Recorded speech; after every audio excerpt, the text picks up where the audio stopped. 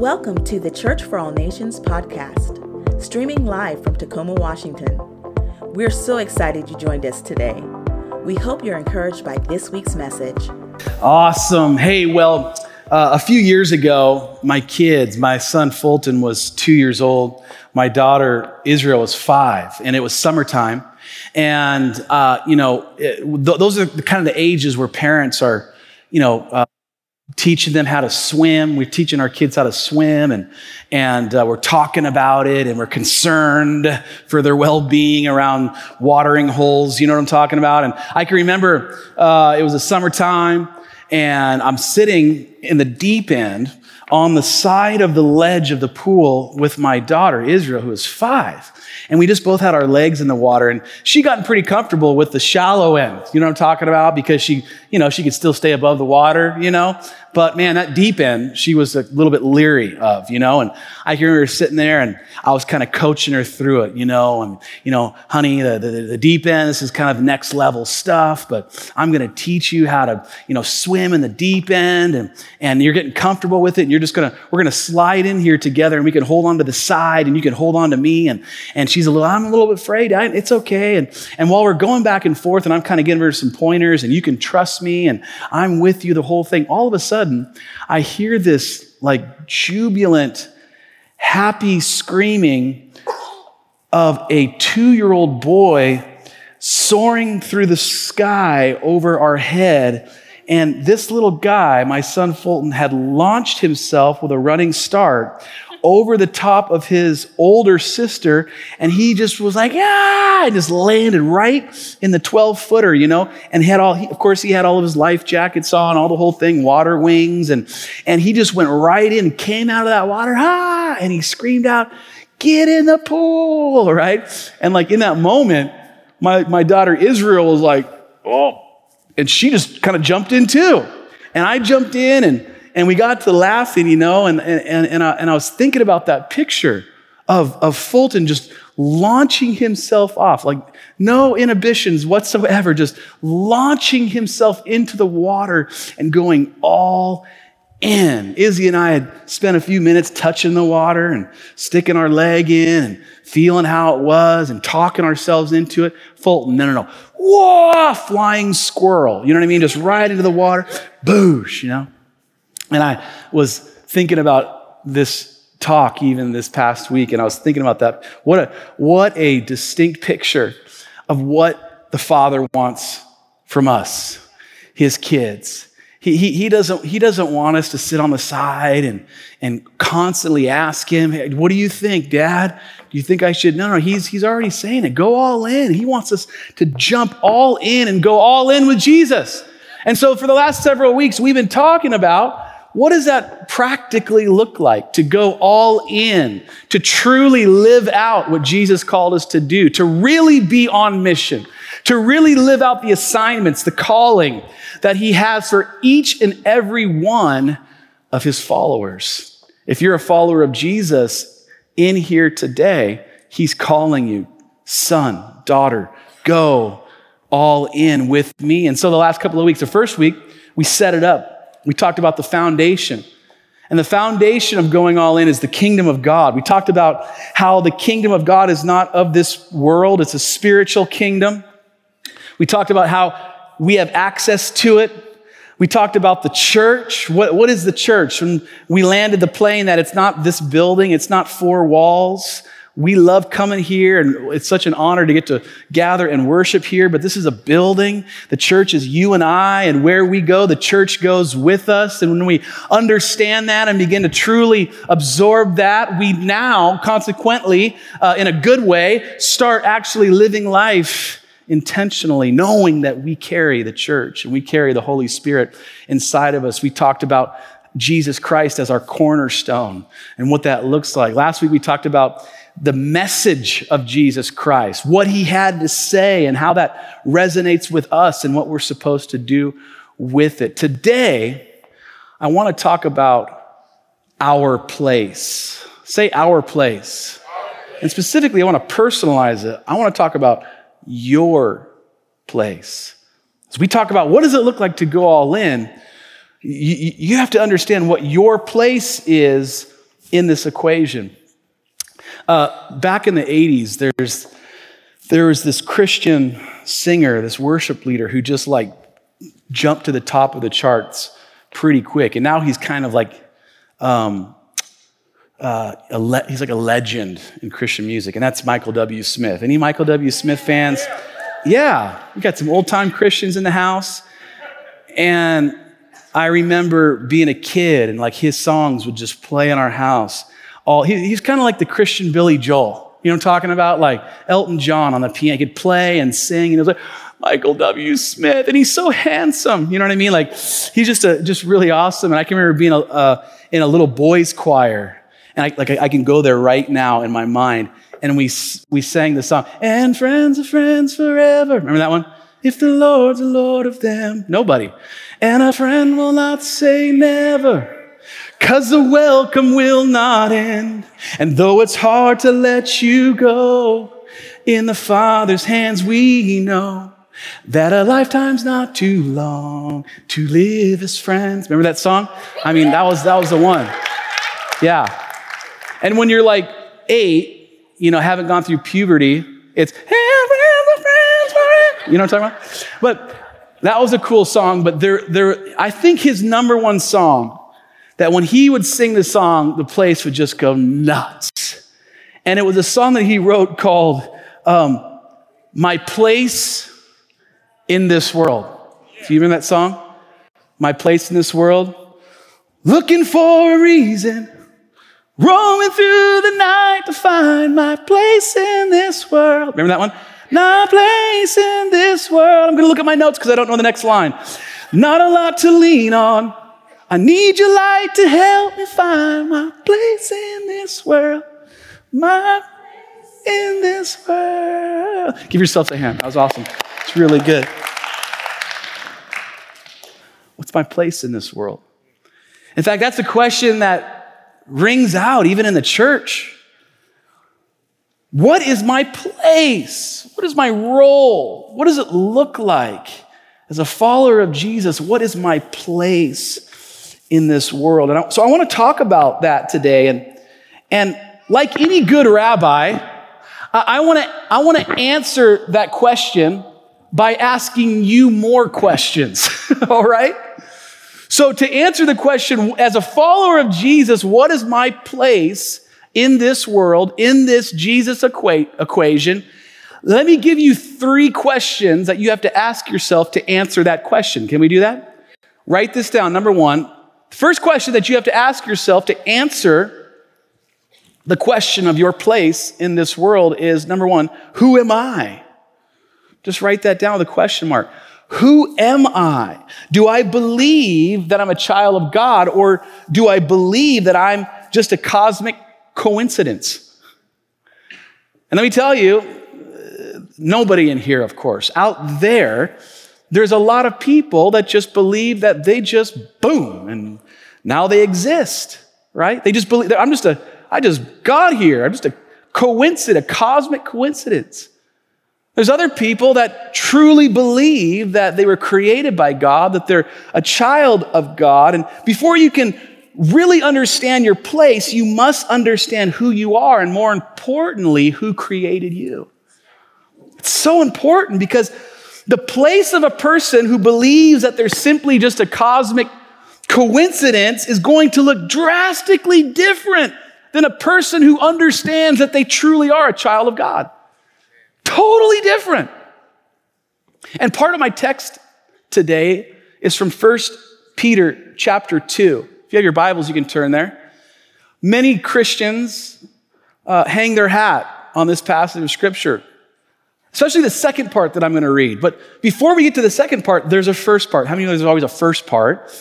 And Peter is explaining in the first part that there's these frustrations that people run into who don't know who they are and what they were created for.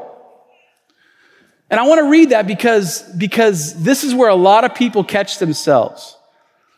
1 Peter 2, verse 7 says this, "But to those who do not believe," say believe, But to those who do not believe, they stumble because they disobey the message, which is also what they were destined for. And then he explains who we were created to be. Verse 9. Now, this is the verse. Everyone's like, this is my favorite verse in the world. All right? But before this can become a part of who you are, what I'm about to read, you have to determine what you believe. All right? And what you're destined for. And this is what, for those of you that believe, this is what your destiny is. And that is, you're a chosen people, a royal priesthood, a holy nation, God's special possession, that you may declare the praises of him who called you out of darkness into his wonderful light. Once you were not a people, but now you are the people of God. And that transition takes place when you say yes to Jesus and accept everything that he's done for you. And once you said yes to Jesus being Lord and Savior of your life, once you finally submitted your will and you've allowed him to take control of who you are, you begin to understand why you're here on this earth. And let me tell you, as a pastor, watching someone live this out, like especially someone who has never been acquainted with the gospel, and they say yes to Jesus and they begin to work this muscle of the pursuit of him, and they begin to understand who they are, man, it's as good as it gets for me. It's so cool to be able to see that. In order to begin to understand what your place is in this world, in the equation of Jesus, you have to land on who you are and what you believe. That's the first step. And if you can land the plane saying, I'm a child of God, I'm a follower of Jesus, I believe it with everything inside, what happens is there's a supernatural door of destiny that opens, according to what Peter writes here.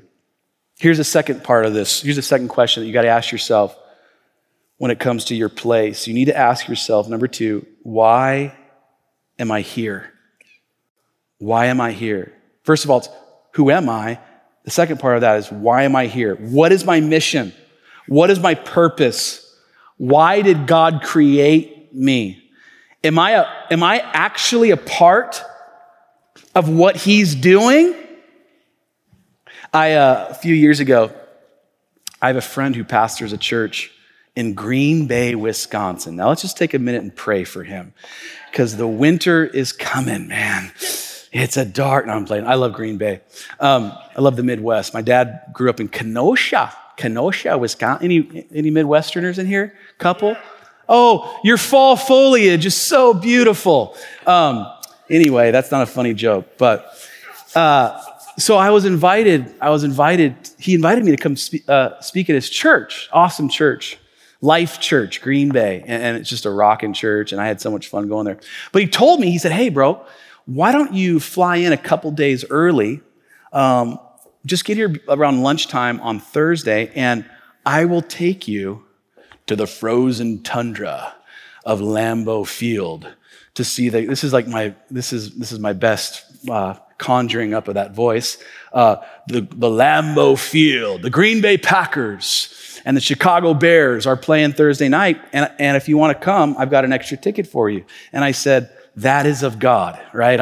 I will definitely do that. I'm a huge football fan, and to go to the birthplace, the Mecca, man, that would be awesome. And so sure enough, I got there. I mean, I'm telling you, it was the coolest thing ever. You know, we parked in some lady's, driveway and walked up, and everyone's high-fiving, and it was just this really fun environment.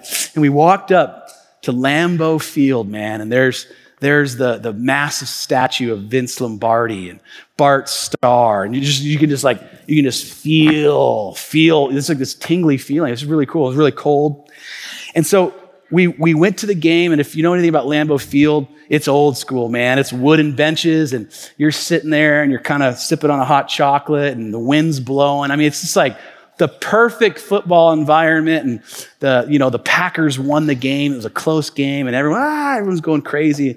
And I turned to my buddy, Pastor Sean. I said, Pastor Sean, I cannot thank you enough for taking me here. This has been an incredible experience. And he said, oh, well, we're just getting started.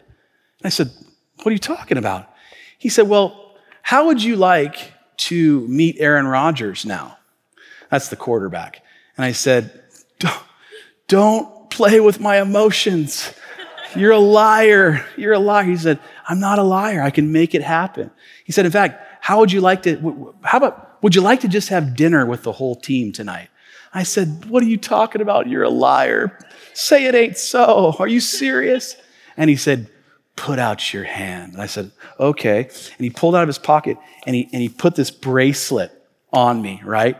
And I looked down at the bracelet and it said Green Bay Packers. On this side it said all access. Now, how many of you know if you get that bracelet, that's a pretty cool deal? Meaning I could go anywhere in the whole stadium. He's like, come with me. We're gonna break bread with Clay Matthews. All right. So we walked down there, and I said to him, bro, like, how do you get to do this?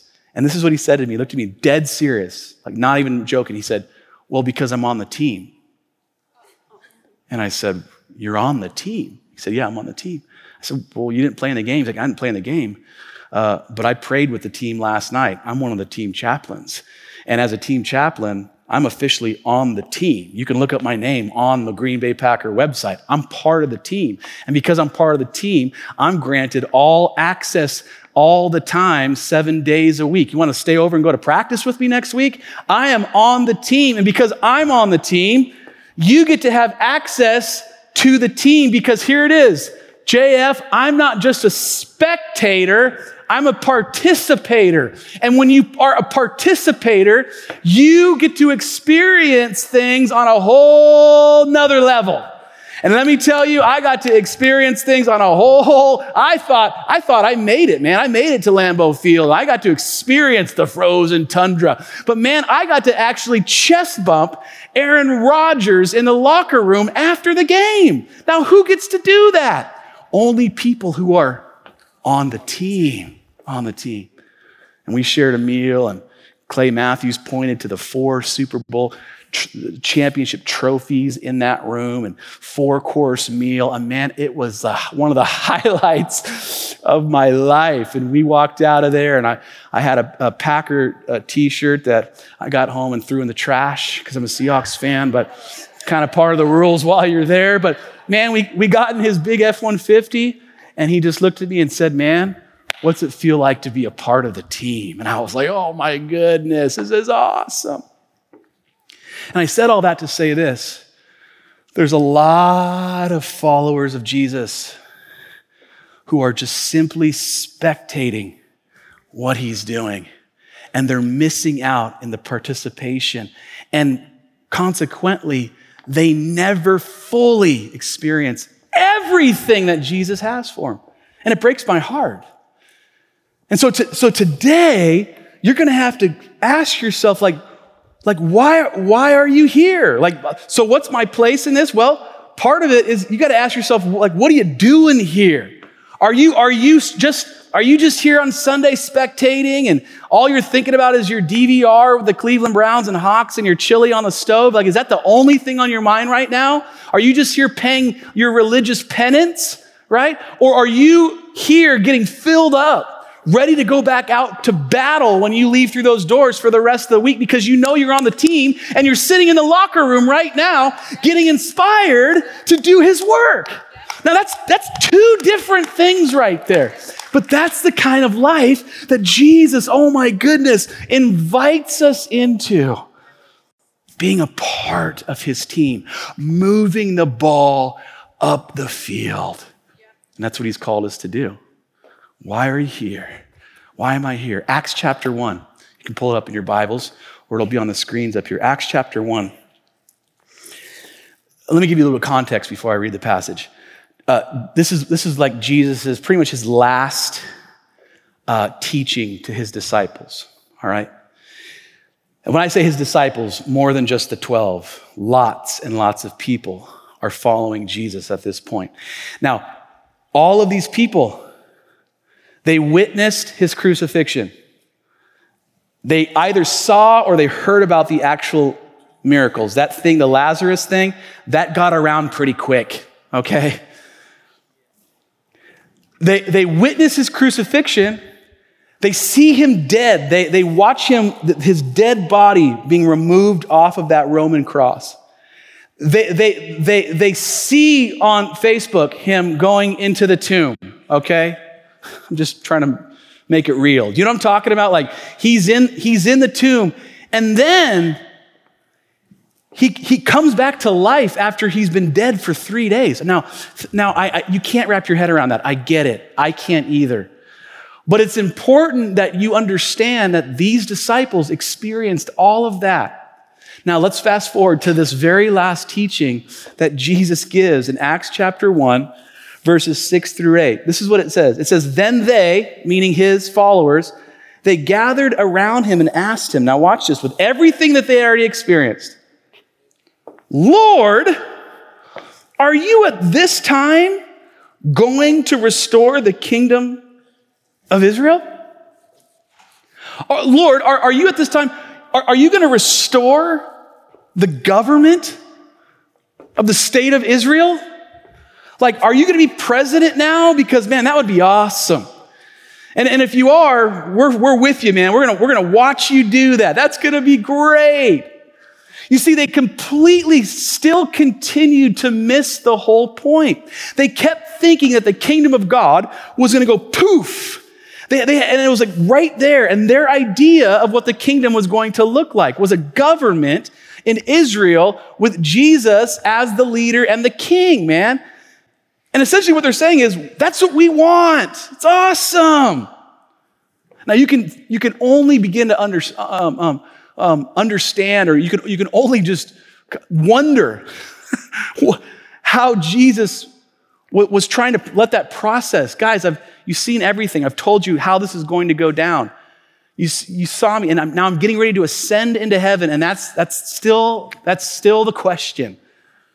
No, that's not going to happen. Look, watch this, verse 7. He said to them, it's not for you to know the times or dates the Father has set by his own authority, but you will receive power when the Holy Spirit comes on you, and you will be my witnesses in Jerusalem, meaning in Tacoma, in Puyallup, in Lakewood, in Bonnie Lake, in Steilacoom. Someone's going to yell at me because I forgot their town, but you get it, man. You're going to be my witnesses in the city is what he's saying here.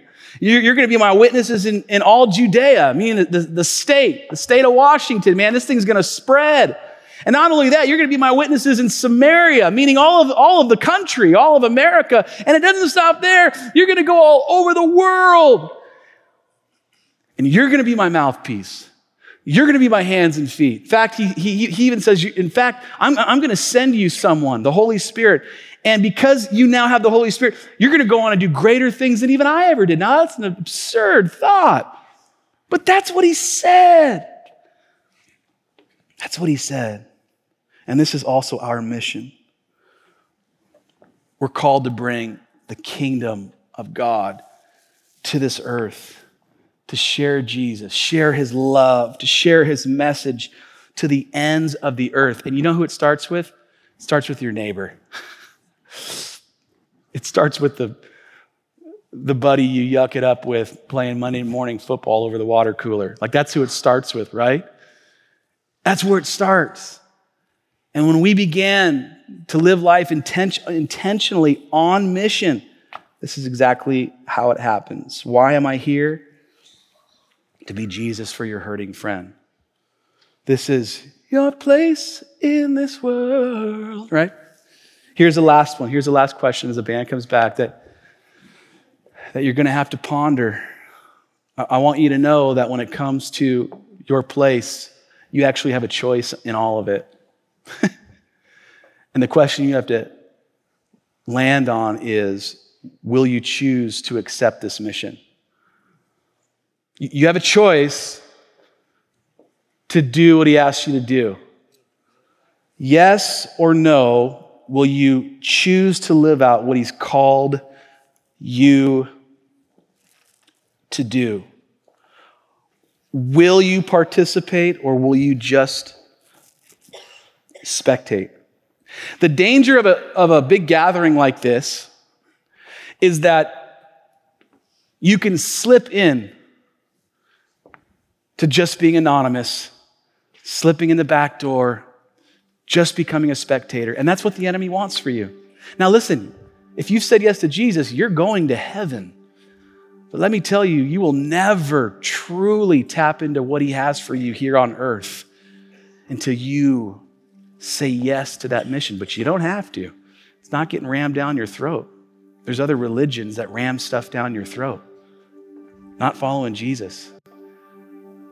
You watch his interactions with different people throughout the Gospels, and he's like, I gotta go, man. Like, are you gonna sell all this stuff? Or like, my parents just died, man. Can I at least do the funeral? Man, just let them bury themselves. You wanna come? No, I'm good. Like, you never see Jesus like, come on. And I feel like sometimes if I'm not careful, I catch myself doing that with people like, come on, man. You messed up again. You got to come to CFAN. Come on, man.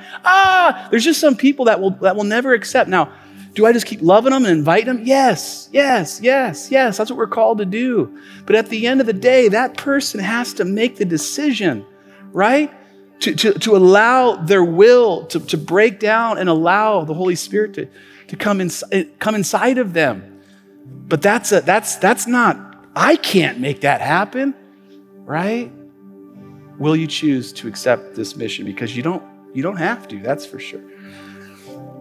I've been reading this book and I've been like texting all my friends, you got to read this. Have you ever done that? You got to read this book. The book that I'm reading right now, I'm reading a couple different ones, but just for fun, I'm reading this book called The Operator. And I'm really into war stuff and military and history. But this book's called The Operator, and it's an autobiography of Robert O'Neill, who was a highly decorated Navy SEAL. He was a part of 400 missions, 52 decorations, 2 silver stars, 4 Bronze Star medals. He was the guy who was a part of the SEAL team that rescued Captain Richard Phillips. Do you remember that story of the Somali pirates? And he was a part of that rescue. And then he also did this little tiny other thing. He was the guy that actually assassinated Osama bin Laden. No big deal, but no, kind of a big deal in American history. He's the guy that pulled the trigger to take out the most heinous terrorists of our lifetime.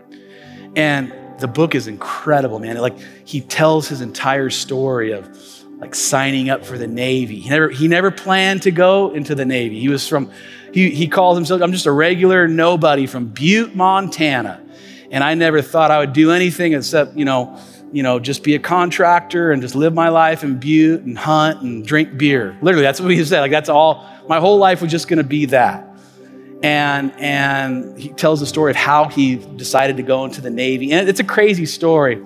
But he goes to Coronado and he goes into Bud's training and goes through the whole details of, I didn't even know our government was allowed to do that to human beings, man. But it's required. If you're gonna do what these guys do, you gotta be trained and ready. And so he takes you through the whole thing and takes you on different missions that he was on. But like towards the end of the book, he talks about the mission to take out Osama bin Laden. And it's just like, in fact, you can listen. He does it live, like an interview. It's all over social media, but crazy story.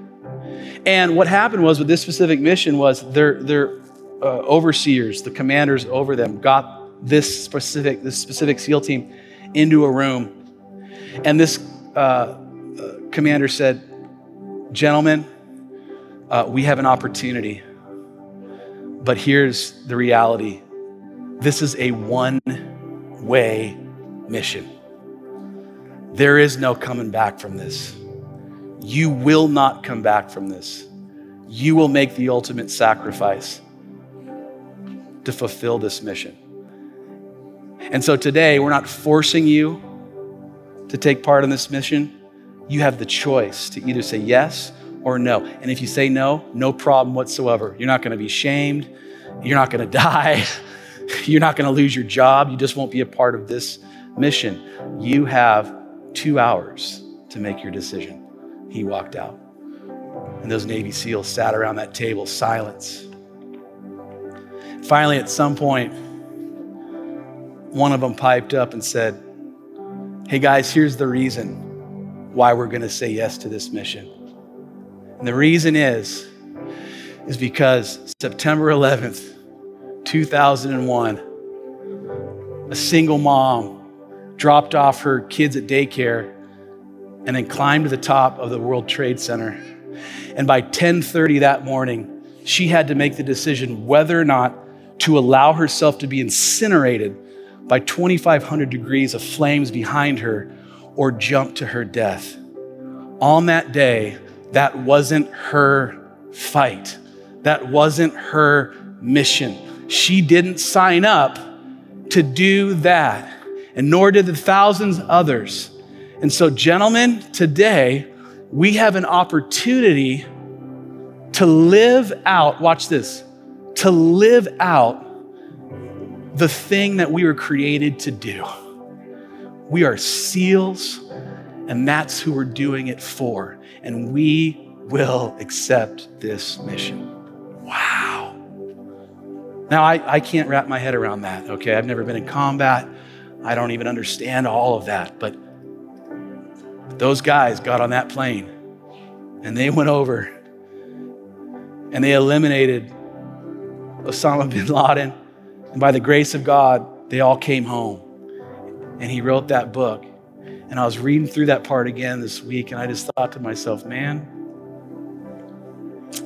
it was clear. It was one of those things where I was like, Holy Spirit, speak to me in this with this story. And like I got the nudge just a few days ago. It was like, you know what, Jay, like you personally know people that you love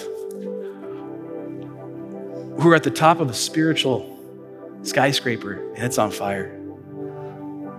And they feel like their only option is either to be incinerated by those flames or to jump to their death from a spiritual sense. Some of them from a physical place too. I speak with people who have contemplated suicide before. And I felt like the Holy Spirit was just reminding me once again, like that's part of this mission, to rescue those types of people. Now, you can believe what you want about a place called hell. I believe it with all my heart. I believe it that there's people that are going there, that are there now. And it terrifies me, all right? You can argue with me all you want. That's my conviction on it. And so for me, I believe in a literal burning place where people are going to spend eternity. And man, that wakes me up, right? Like, so what is my role into it? JF, are you going to accept this mission to rescue people from an eternal place and then a hell on earth? Excuse my description there, but there's people that are experiencing that right now. And we're called, Jesus, from his mouth, man, you're going to go in to Tacoma and the state of Washington and the country and all of it. But you got to say yes to it. You have a decision to make. And I close with this last passage of scripture from the mouth of Jesus himself from Luke chapter 14. Many of you know that Jesus would apply principles and communicate values through stories. This was the rabbinical way. You tell a story and then there's a truth in that story. And he tells this story in Luke chapter 14. He paints this picture of a great banquet. They're wanting to know Jesus, tell us what the kingdom of God is like. What is that like? And he describes it in many different stories. But one of the stories is he refers to it as a banquet, like a big, huge party, you know? And he's trying to help them understand his kingdom, but not just understand the kingdom. He's trying to help them understand what their calling is. And so this is what he says. Luke chapter 14, verse 23. And this is for you and for me too. It says, then the master told his servant, go out to the roads, go out to the country lanes and compel them to come in. That's a verb there. That's a participation element there. He's saying participate. He says, go out and compel them, urge them, encourage them to come in so that my house will be full. Why does he want his house full? Because outside of his house is flames and pain and darkness and deception and brokenness and addiction. And so not only are we called to be a part of his house, but from time to time, we're called to go out of the house to bring more people back to the house. This is how it works. And this is what it looks like. This is your place. What is my place in this world as a follower of Jesus?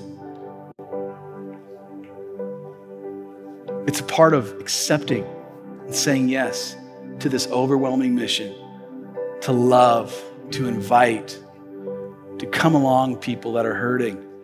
James is very clear that we're supposed to carry each other's burdens and to allow friends to just completely dump themselves on you, to confess, to seek encouragement. Like, this is what we're called to do. Will you accept this mission? And this is what I implore you with today, to go out and to compel.